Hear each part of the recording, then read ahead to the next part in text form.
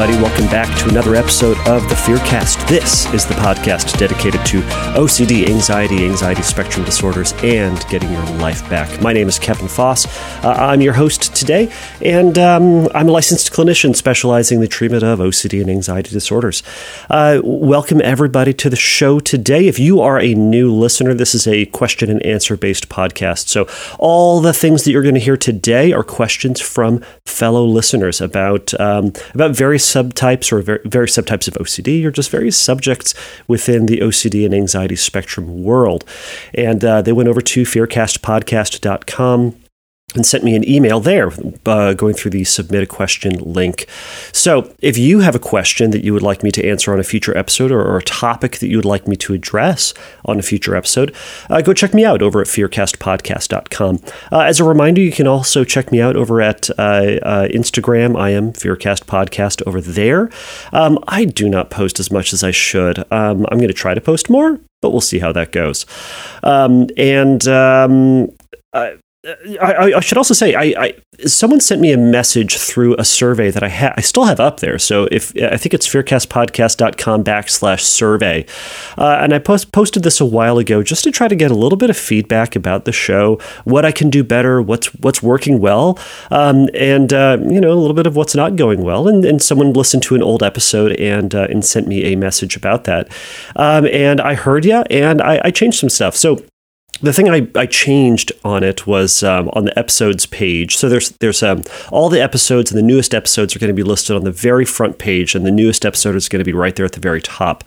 But if you wanted to listen to some back episodes, some very old episodes, you'd have to just keep on scrolling down that front page. So I compiled them all into its own page. So if you go to the top menu, it's going to say episodes, and you can click on that, and there will be links to each and every former episodes, including the Phobia Friday series I did a while ago. There's going to be links to all of those. Now, what I hadn't done is I hadn't posted on that page since episode 45, and here we are in episode 90, so it has been a while. But I posted all of those, so you can go and see all those episodes.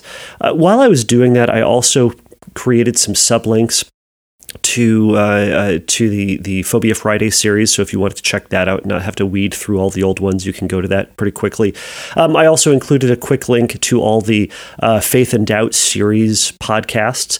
And as I'm talking about this, I should also create sublinks to some of the other just subtypes we're talking about. So, HSCD, contamination, scrupulosity. I guess that's kind of in the Faith and Doubt series, but you know what I'm saying. So I will try to get to that, but all of this to say, if you would like some changes to the podcast or think that, there should be more of something or less of something else, I'm all ears. I'd love to hear about it, to see what can make this better and more interesting for all of you, the listeners. And again, that's the whole point of all of this, is just to try to make it a space for y'all to ask questions and to be a space where you'd be interested in listening to some of the answers.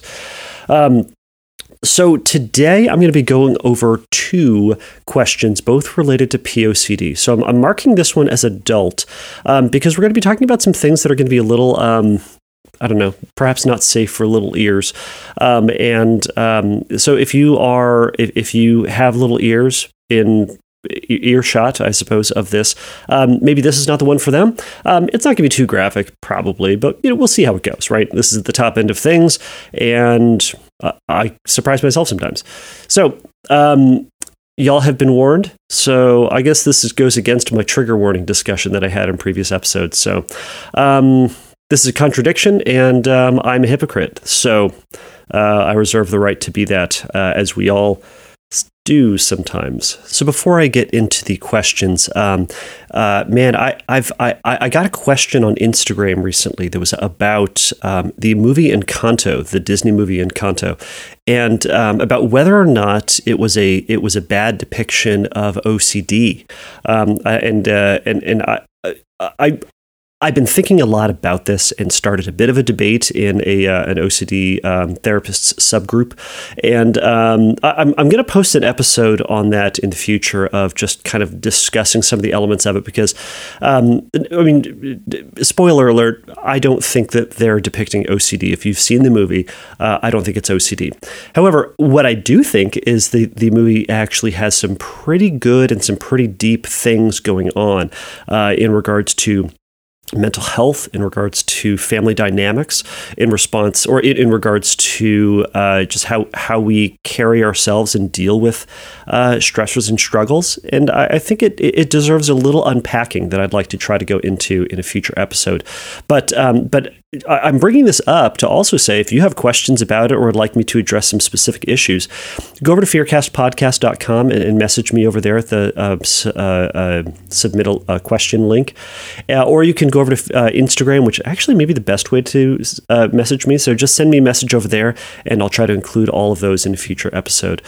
But I'll also say to that before I get onto the question, if you haven't seen Encanto, it's worth a watch. I'll say this. The first time I saw it, I did not care for it, but Disney movies have a sneaky way of sneaking up on me.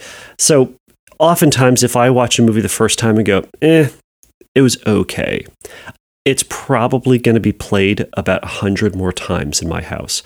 Or I'm going to be thinking about it and probably watch it about 100 more times. That has happened with Inside Out. That happened with Up. That happened with...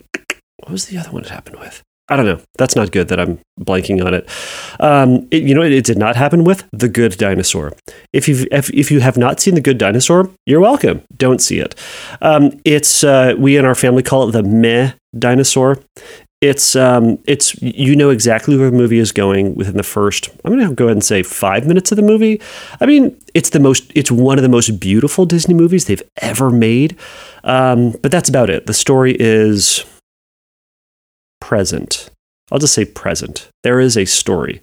It's just boring and predictable. Anyways, that's about enough of that. I'm sure I could talk endlessly more about Disney movies, but I shan't today, but I will in the future. Oh, I should also add, if you have a recovery story that you would like to share, go over to fearcastpodcast.com and message me over there. I'm compiling a couple of them, and we try to put some of them on future episodes. But without further ado, here are some of the questions.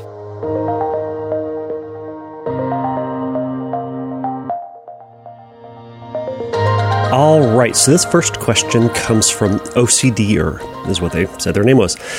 They say, "Hi, Kevin. I'm really hoping you can help me with this one. I've had OCD for about 15 years since I was 5, but it went full-blown around age 19. They said I'm 21 now. I'm currently struggling with a very difficult issue regarding OCD. Unfortunately, I've given into my compulsion to test my intrusive thoughts about children/teens during masturbation, and to my horror, I have found that sometimes, whether they pop up against my will or I'm testing them, I have a very unnatural reaction, and it seems to cause a very urgent/strong feeling that I'm about to have an orgasm. Sometimes it does lead to one. It feels as if the thoughts trigger an orgasm immediately after I think of them. I absolutely hate this, and it is making me very depressed, as it feels like ultimate proof that I'm attracted to children.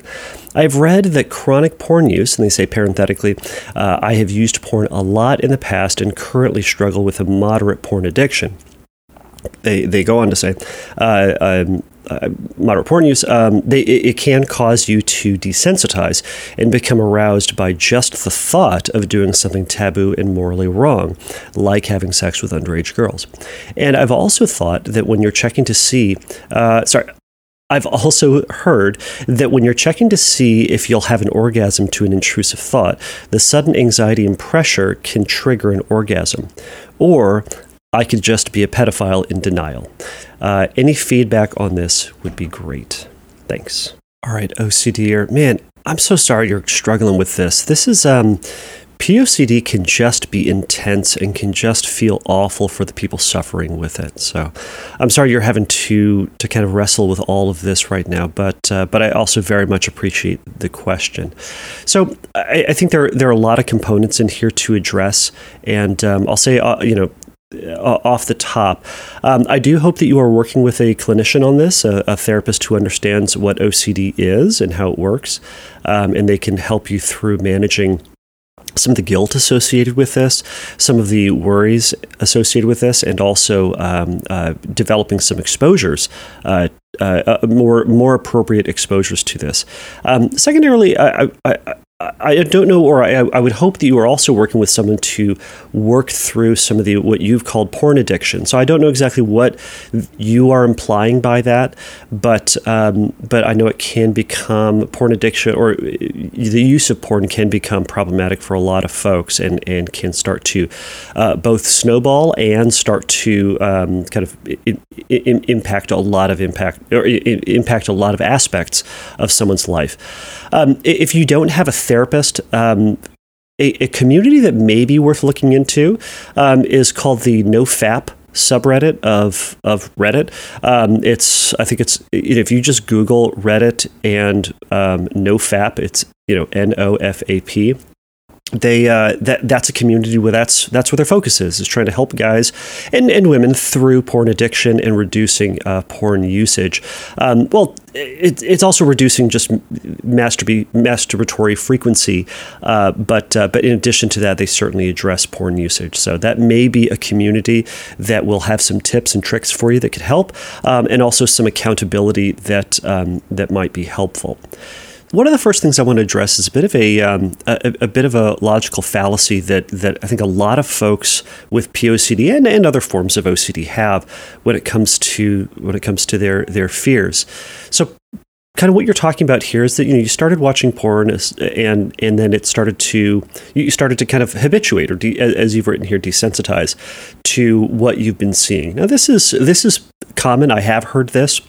That people start just watching one element of porn or one aspect of it, and they kind of habituate to it. They kind of get used to it, and it stops having as much of an impact. So they do seek out other more either graphic or hardcore in a sense, whatever the verbiage might be.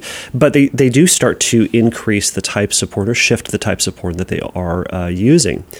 I think that is to a certain degree common knowledge and a common experience for a lot of people. However, I do think the logical fallacy is that it has a slippery slope effect to the worst thing that we're afraid of.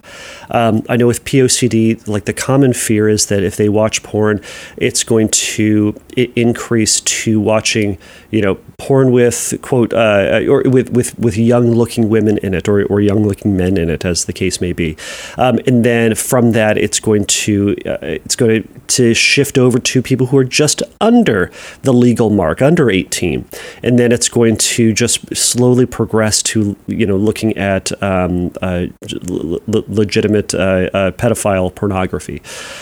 However, I don't think that's the way that it typically goes, and I'm saying this as a bit of I suppose it's a bit of a reassurance, but it's also one of the realities of this is that this thought and this fear can really contribute to compulsive checking, rumination, all of that, just to make sure that they're not going to go down that path. Are they going down this path? Do they feel like they want to go down that path? They've watched this type of porn. How do they feel like that in the past? So it can lead to a lot of this, but we can kind of short circuit that and say, this is unlikely to happen, that it's going to go towards this, because also it's the worst case for you. And why is it that it's going towards looking at underage girls, whereas you're not worried about it going more towards violent pornography or going towards gay pornography?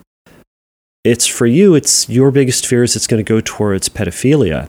And lo and behold, your anxiety is that you're going to slippery slope right into that, not these other forms. So I think that's one element to consider in the process. What I also want to point out, and this is to anybody who struggles with POCD, is that unfortunately OCD, or you've committed what I would consider one of the biggest snafus within POCD. I don't want to say treatment or I'll just say that the POCD checking compulsive process is the attempt to either look at underage porn and to masturbate to it to see if it's going to work for you, in a sense, meaning if you're going to be able to orgasm. Why this is a snafu is that the idea behind it is that if somebody is able to masturbate to the image of children, to the thought of children, and they worry that, man, if I orgasm to this, well, that's a clear indicator that I am in fact a pedophile, and I am in fact the worst thing that I could ever imagine being. Why this is a problem is that if you masturbate to anything, if you masturbate long enough, you're probably going to orgasm. I mean, I've got a lamp in my office right here, and it's a nice lamp. I really like the lamp. And if I started to masturbate and look at that lamp and think about this lamp while I'm masturbating, you know what? There's a great chance after a certain period of time, I'm probably going to orgasm. And I'll tell you what, it's a great lamp. It's not my type, but it's a good looking lamp. But orgasming to that does not then mean that I'm a lampophile. I think that's the term. I don't know if that's the term. But the point still stands is that if we masturbate and look at or think about anything, there is the possibility that we are in fact going to orgasm. So that's one of the snafus with masturbating to the image or thought of children with POCD. You might. And it's not going to give you the reassurance that you think it's going to, the hope it's going to. It's probably just going to lead to more anxiety and doubt and fear, and then it's going to start that cycle all over again. So if anybody's considering this as a compulsion, please refrain from doing it. Not for me, for you. Because it's ultimately not going to help. I can't emphasize this enough. But unfortunately, OCD, or you've crossed that bridge and you're now on the other side of it. So it's helpful to remember that. It's helpful to remember my lamp example, as silly as it is that this happened, and notice what it did. It didn't really confirm a whole lot to you. It said instead it just made you more anxious and question more. Another component to all of this is, as we've talked about before, is arousal non-concordance. Is that there's a function of our brain and a function of our sexuality where we can sometimes get aroused, or we can get aroused to things that we would typically not say are arousing, but it doesn't seem to make sense, right? We are aroused, we're experiencing some of the signs of arousal, but we are not aroused, as we would say, right? And it can seem confusing, right? Because I'm already saying we feel aroused, but we are not aroused, but we see signs of arousal, but we don't say we're aroused, right? Some of the best examples of this can be for men specifically, can be things like morning wood, or having an erection in the morning. They are experiencing a sign of arousal, having an erection, but they probably wouldn't say, oh, I am uniquely turned on. I know that I'm turned on right now. They'd probably say like, oh, this is just a thing that happens. By the way, it's a thing that just happens. Now, we as people can be aroused just throughout the day, and that's because our bodies just modulate, and they kind of they go into various states of things. Now we can. So both men and women can experience arousal, either an erection or being lubricated, kind of in various states and severities, I suppose, throughout the day as a natural part of being human. We can also be kind of aroused by things that are what we would think about as sexually relevant. So if there's sexually relevant material, there's a thing in our brain, and there are more technical terms to this, but a lot of the verbiage that you'll see it talks about it as an accelerator or brakes. So kind of speeding up the arousal process or slowing down the arousal process. So if we see sexually relevant information, there's part of our brain that kind of starts that process, starts the machines of arousal, and it wants to get everything going. It gets some things going, right? But if there's another part of our brain that's pulling on these brakes, and the brakes and arousals are kind of out of our control in a sense. So the brakes can show up though, and then not get everything going. So that's where sometimes we would experience arousal, but maybe not feel the emotional and other components of arousal. And it can happen the reverse. Sometimes we can feel turned on by something and also not experience the physical signs of it, right? Not experience lubrication, not experience an erection, though everything in us is saying, I am super turned on. So all of that is arousal non-concordance. And there's going to be a discrepancy between how much of a how much discrepancy, again, I'm using this term a lot, between men and women. Men are going to experience more concordance, women more non-concordance. But the whole point is that sometimes these things are going to happen. I bring all that up, not for you to evaluate how much you are aroused, but to acknowledge that sometimes things happen out of order and out of the way that we want them to. And it's not because you are one thing or not another thing. It's that this is some things that happen, right? So all this is this is kind of also to say, if we see something that is sexually relevant, guess what? We might get turned on in some element. And it sounds like, in a sense, for you, if you are touching yourself and masturbating, that's going to be sexually relevant information. You're putting stimuli into your genitals, and that's going to feel good. Typically does. So all of that rounds up to say, again, this is a bad compulsion. Please don't do it for anybody. It's not going to be helpful for anybody for any damn reason. So I think somewhat lastly, I could be surprised with how much I'll be able to yammer on about this stuff too. But you also said, you added here, I've also heard that when you're checking to see if you'll have an orgasm to an intrusive thought, the sudden anxiety and pressure can trigger an orgasm. So yes, it can. I think you're asking that question hoping I'm going to say yes, and that's why you orgasm to this, not because you're a pedophile, but because you had the anxiety and the sudden pressure.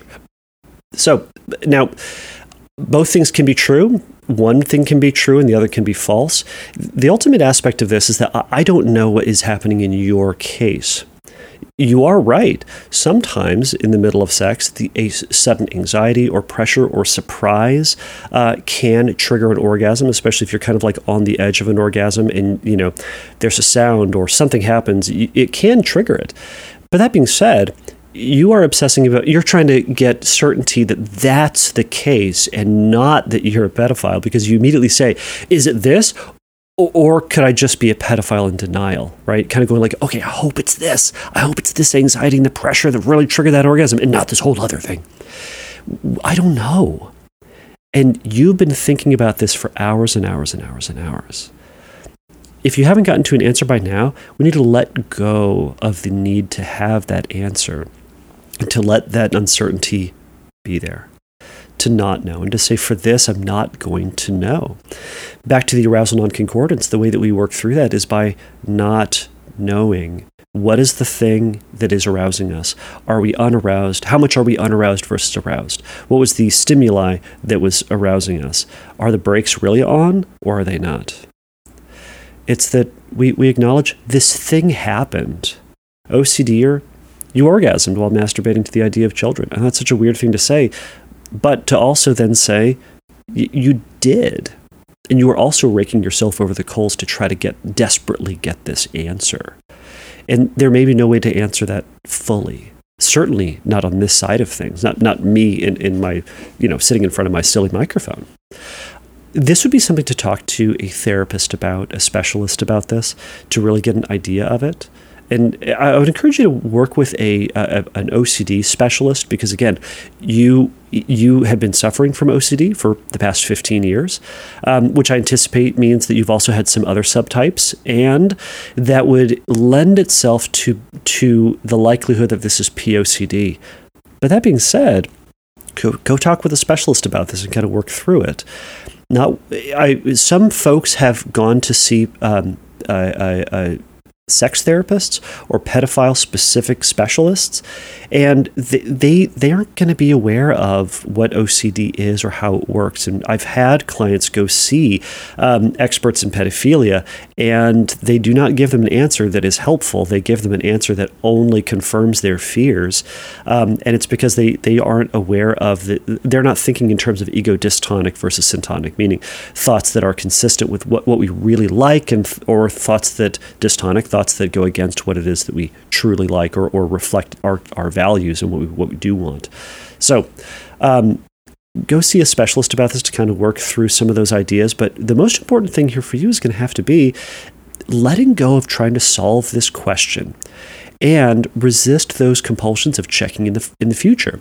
Now, when you're resisting that compulsion, it's going to feel like, oh man, but then I'm not going to know. Then it's definitely going to hit me. Okay, great. Then we can kind of, in a sense, test that out. We're testing the waters, and we're saying, all right, if this thing is going to happen, if I truly am a pedophile, and the one thing that's keeping me safe from pedophilia, full-blown pedophilia, is my checking behavior, is this masturbating activity, then take that risk. If it's going to happen, it's going to happen, right? If you're saying this is the one thing that keeps me safe, which is what you're saying with your compulsion, pull down that compulsion and see what happens. See if you just continue to have doubt, or see if you actually end up or see if nothing happens, right? Or see if that fear does happen. But we only know when we take the risk to pull down that compulsion and to resist doing it. And furthermore, resist the analysis of what that thought means, what the pressure meant, and to accept that sometimes our bodies do funny things, and that you orgasm during that time. Okay, it wasn't your favorite orgasm, it sounds like, but it was the one you had at the time. Great. Move on to future, better orgasms, and let this event drift out of your attention and out of your active participation. So, OCDer, I hope that helps. And if you have any questions or follow-up to that, message me over at fearcastpodcast.com. Again, thanks so much.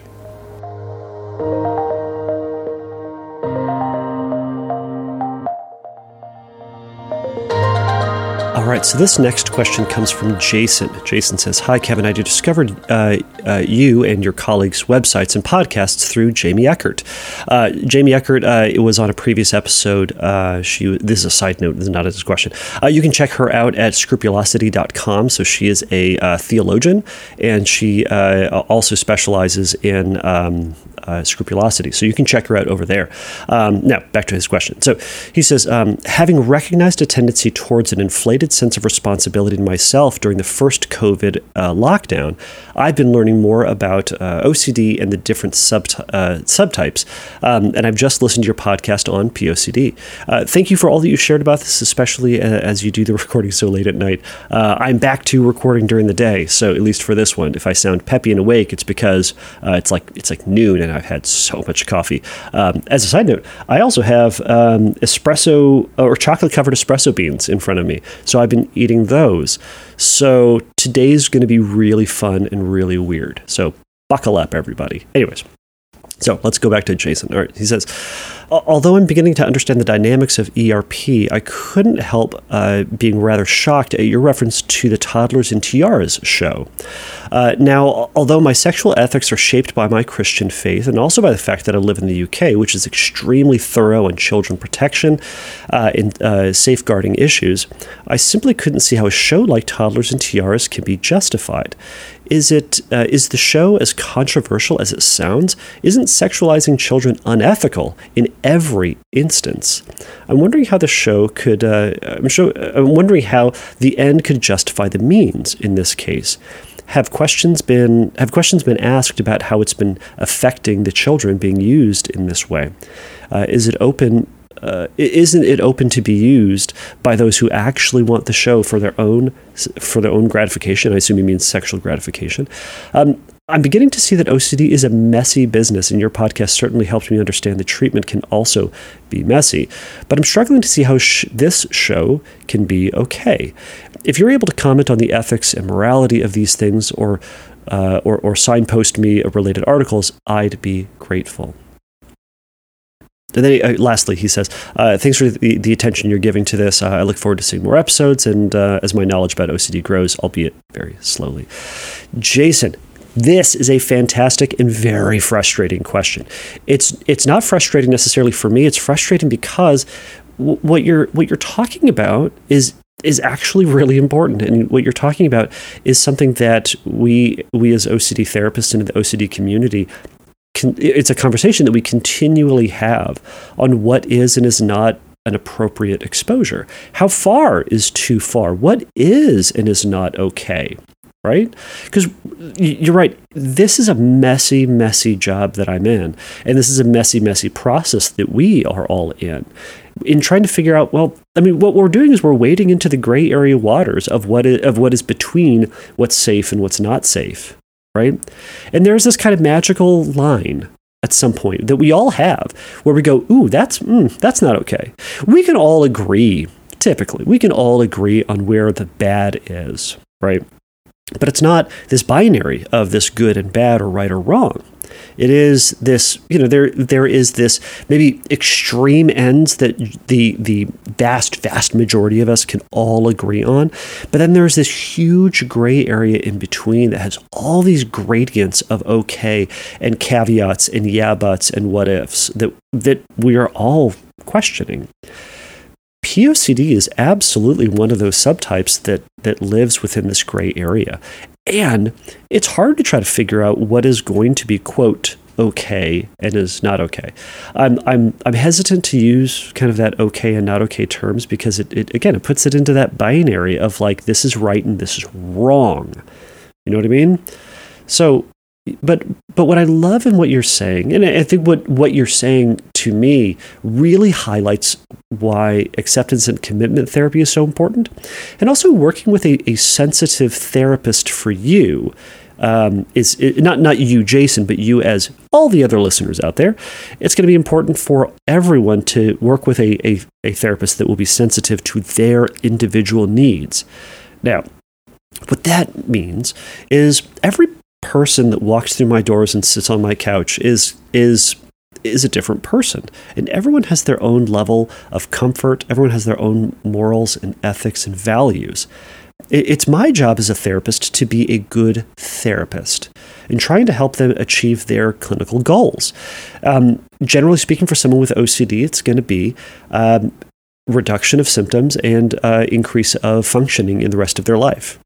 Now, that's really broad, isn't it? Because what the heck does that mean? Well, it means something different for each and every person. It can mean, like I shared this a while ago in a talk I gave at the IOCDF conference. We were talking about scrupulosity, and I was sharing a story about a client that I had, and he was suffering from scrupulosity, so religious scrupulosity, and he was struggling with the idea that that God hates him and that, he needs to pray perfectly and he needs to, kind of be just, morally and perfectly right. Right. So if you were to hear that, you might say, all right, well, we're going to do these types of exposures and try to get, him back to a certain level of functioning. Right. And then near the end of the treatment, after we'd accomplished a lot of his goals, he added that one of the things that he also wanted to incorporate back into his life was saying, and I'll just edit it, but you'll know what I'm saying. He wanted to start using the word mother effer more. And he said, like before Scroop hit, like I would use that term with my friends and my colleagues, and I like the word. It's descriptive. It's fun. It's funny. It's useful.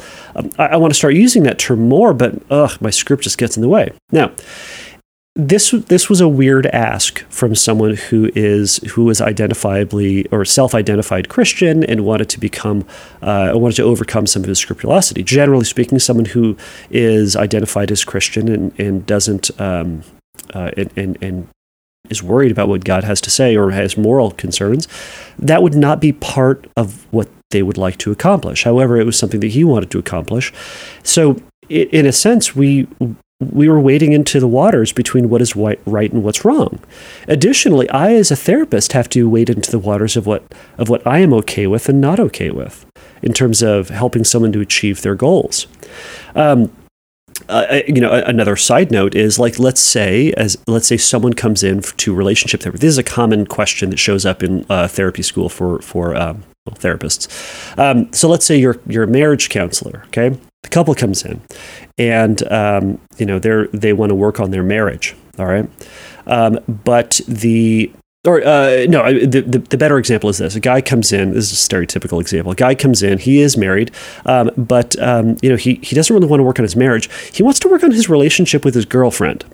So in this scenario, he's cheating on his wife, but man, he and his girlfriend are having some relational issues, and he wants to work on that. But he doesn't want his wife to know. He certainly wants to keep that a secret. Now, this is a ethical quandary. This is a real sticky situation, right? What does the therapist do if they are? What relationship do they need to be treating? What relationship are they holding up as primary? Now, this is going to be different for every single person, but what I'm also illustrating is that all types of therapy are kind of mucky and messy, and an ethical line is there for every single person, including therapists. So, what does that even mean, Jason? All right, for you, what you're telling me is, if you came to my office, sat on my couch, and said, "Kevin, I have POCD," I'd say, "Great, let's work on that." One of the things that I might as a therapist talk about is working on an exposure to the show Toddlers and Tiaras. Now, everybody, if you haven't seen the show, go check it out. Just Google Toddlers and Tiaras. Just look at the images Google has to show you. It's a unique show. What it ultimately is it is a, I think it was on TLC, which has, what TLC used to be and what TLC is now is just bonkers. I'll say this about Discovery too. Discovery used to be good. It was like documentaries and like World War II stuff, interesting things. Now it is legit just stupid shows. Anyways, my nerd tooth is not being satisfied, is what I'm trying to tell you all. All right, the Toddlers and Tiaras is I suppose a real life show about kind of following families and children who are going through child beauty pageants, and part of beauty pageants is dolling up these children in, I don't know, gowns, or I think like bikinis in some of them. But they put them in outfits that are at times very sexualized. And if an adult was wearing that, you might say, wow, that's really sexy. But then you see it on a 5-year-old and you're kind of conflicted, right? So it very much is, I think it's just custom built for the POCD community to use as exposures. But it is inherently questionable, right? So why is it justified? Well, different countries, different societies, different cultures have different levels of comfort with certain things. Certainly in the UK and British TV shows, they're more comfortable with nudity, whereas American, we're Puritans over here, so we don't have nudity anywhere. However, we're totally fine showing beheadings at all times, or terrible, horrible, violent things, and I think that is less, or that is looked down upon, viewed poorly. Anyways, whatever verbiage I'm trying to come up with, it's not as common in UK or other medias in other cultures, right? Anyways, so things are different, but also people are different. So, Jason, if you were in my office and you said, "Hey, I had POCD," and I said, "Hey, let's look at Toddlers and Tiaras," and you go, "Ooh, that's not okay with me." Well, we're going to have a discussion about that. We're going to say, what about this crosses the line for you? What about this is not safe, not okay, not right for you? Because there will be some elements of treatment where I, as a therapist, am going to want to push you a little into discomfort, but I also don't want to completely destroy your level of comfort, because everyone has their own standards. So if this is far too far for you, that's fine. You don't have to watch Toddlers and Tiaras in order to make progress. We can work on a ton of other things. Similarly, I've worked with folks who are religious across the board in different religious backgrounds and traditions. And they kind of say, like, all right, I have HOCD, but I'm not willing to look at pornography. and that's fine. You are not required to look at pornography in order to make progress in any subtype, but also specifically HOCD or other things that would require that type of exposure or ask for that type of exposure. Maybe lend itself is the right way to say it too. You're not required to watch it. It can be a helpful tool, but certainly not a necessity. You can very much make progress otherwise. Toddlers and Tiaras is going to be the same. So for Jason, for you, or for anybody else listening, if there are things that you just say, man, I just can't with this, that's a conversation to have with your therapist. To say, this is far too far for me. And hopefully that therapist is going to respect that boundary, but is also going to share with you perhaps, whatever that boundary is for you, what are some of the things that you're going to be missing out on by not engaging that. And then a discussion needs to ensue about whether or not you're okay with perhaps not achieving or receiving the benefits that you might gain from that type of exposure. So I hope that kind of makes sense. I suppose also to the point about, isn't the show open to, people who actually want to use this for their own sexual gratification? Yes, it is. But, perhaps to the previous conversation I just had, people can be turned on or aroused or use almost anything for their sexual gratification.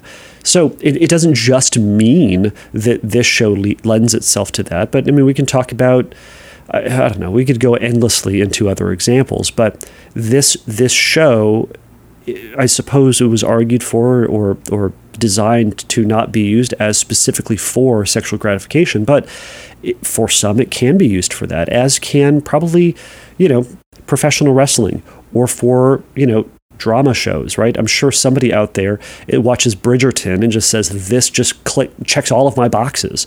Or somebody out there is watching, I don't know, Rick and Morty, and it's checking all of their boxes too. So it's, and for that matter, some people are going to be looking at images of, surgeries, or is going to be looking at images of, malformed body parts. And while that may be used for medical purposes or the intended uses for that, some people will use it for sexual gratification. It's a mucky mess, right?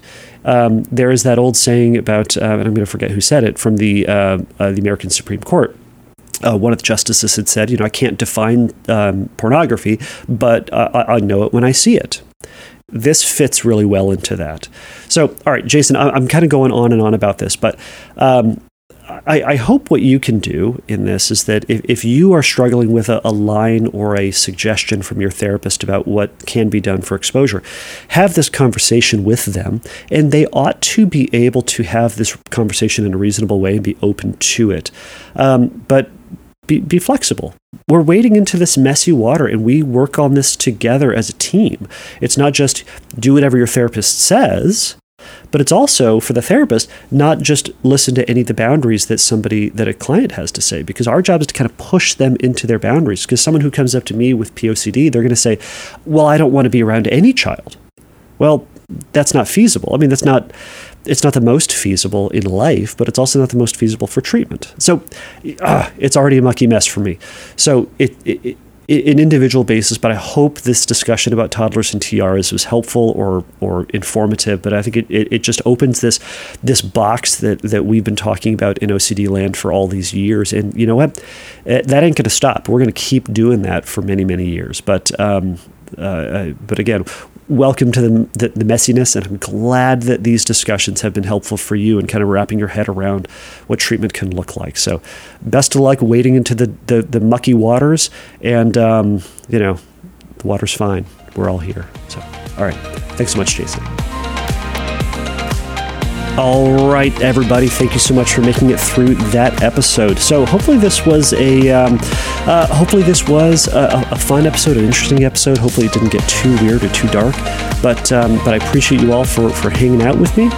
If you have any follow-ups to this or any other questions ongoing, feel free to go over to fearcastpodcast.com and message me with those questions, and I'm more than happy to put either some rebuttals or questions or add-ons to a future episode.